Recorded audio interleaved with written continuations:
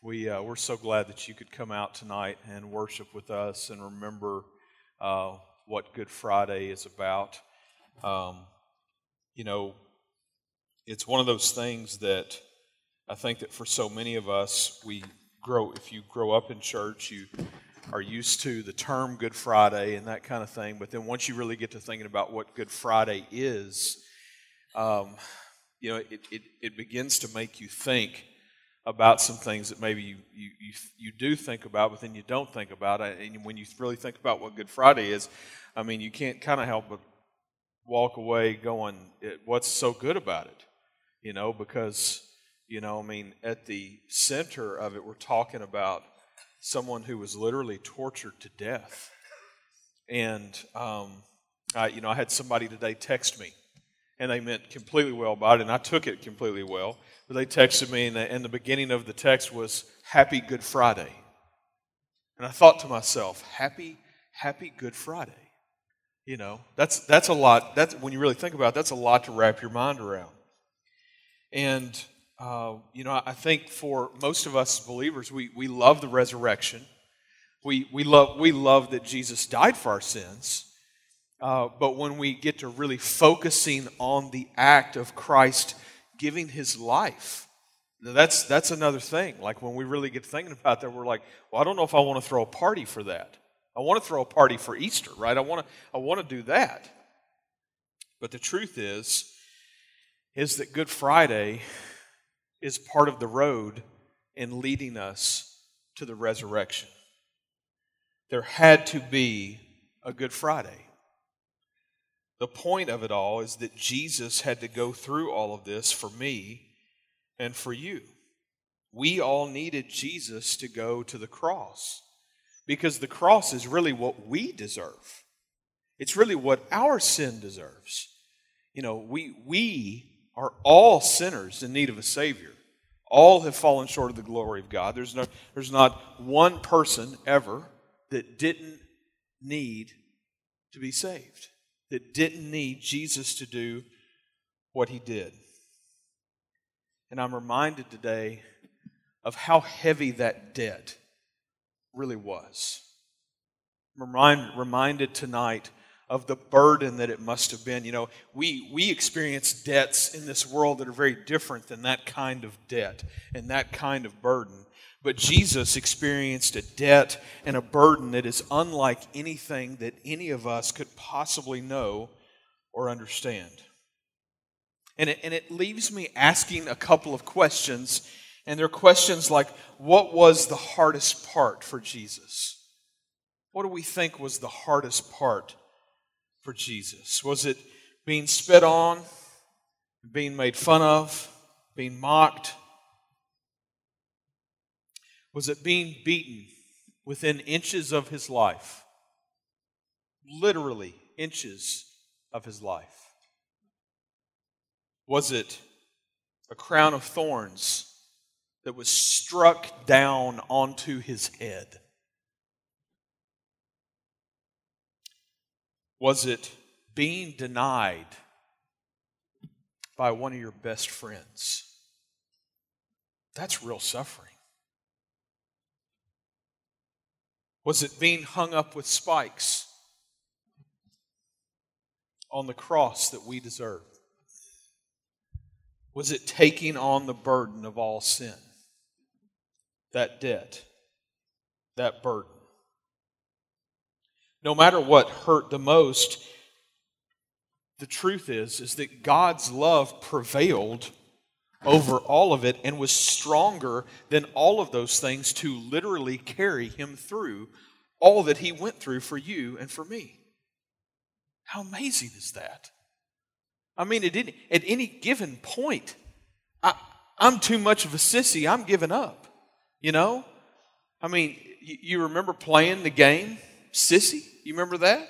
You remember if you had siblings, you growing up, I saw all my friends and their siblings play this game. Kids at school would want to play this game, and you'd lock hands, and you'd try to bend their hands back, and you'd go, uncle, whatever, right? I'm too much of a sissy for that. We're talking about His life. He gave His life. And He knowingly gave His life. In the book of Luke, in chapter 23, we have in this one single verse, in the midst of Christ being crucified, while He's on the cross, it says, "And Jesus said, Father, forgive them, for they know not what they do." And they cast lots to divide His garments. Father, forgive them, for they know not what they do. And so even in this moment, when, if you read through that passage, in that moment, they are literally casting lots for His clothing and continuing to mock and make fun of Him while He is on the cross and they are on the ground. And yet He still has that same mindset that we saw Him have on Palm Sunday when He saw Jerusalem and He wept for it. He wept for us and our sin. And here He is on the cross. And, I can complain with the best of them. Give me something to complain about. I'm probably going to complain. This is like the greatest moment that you've got possibly in all the world to have some reason to complain.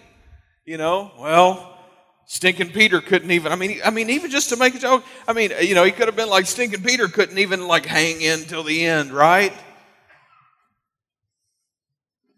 None of you guys listen to me, right? And instead of complaining, instead of being bitter, instead of going with the hurt and the pain that he was being caused by everyone around him, including people that he had loved so much that he had poured his life into them, instead of that, he's saying, Father, forgive them, for they know not what they do. And that is us in our sin. We know not what we do. And Jesus still loves us. Colossians 2, verse 13 says this. It says, "And you who were dead in your trespasses and the uncircumcision of your flesh, God made alive together with Him, having forgiven us all our trespasses by canceling the record of debt that stood against us with its legal demands. He set aside, nailing it to the cross. He disarmed the rulers and authorities and put them to open shame by triumphing over them in Him.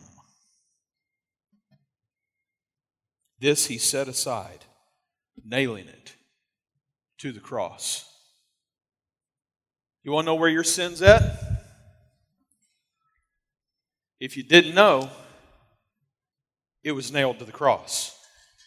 You know that thing that you struggle with? That thing that you think you'll never be able to lay down? God nailed that on the cross. It's still there. Satan doesn't want you to think that. He wants you to think that you're a slave to it.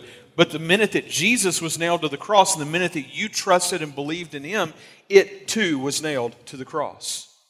Your sin has been cast away. As far as from the east is to the west.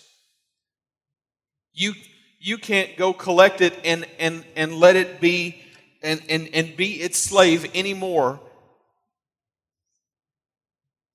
unless you don't believe. What God has done for us, we could not do for ourselves.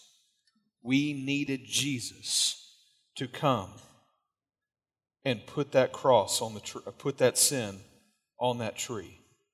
The cross changes things. It changed history. And it'll change you if you believe in what Jesus did there. For all sins. For all people. Wherever you're coming from today, wherever you are in life, if you're watching online or listening online, if you're here, sitting here, worshiping with us, you got to know that for all sins, for all people, for all time, Jesus died that death on the cross to nail our sin to it, that we might be forgiven from it and that we might no longer be slaves to it. That in His death we might have life. You know something? God sure does love us. God sure does love us, doesn't He? Believe it. Friday had to be bad in order to be good. Let's pray.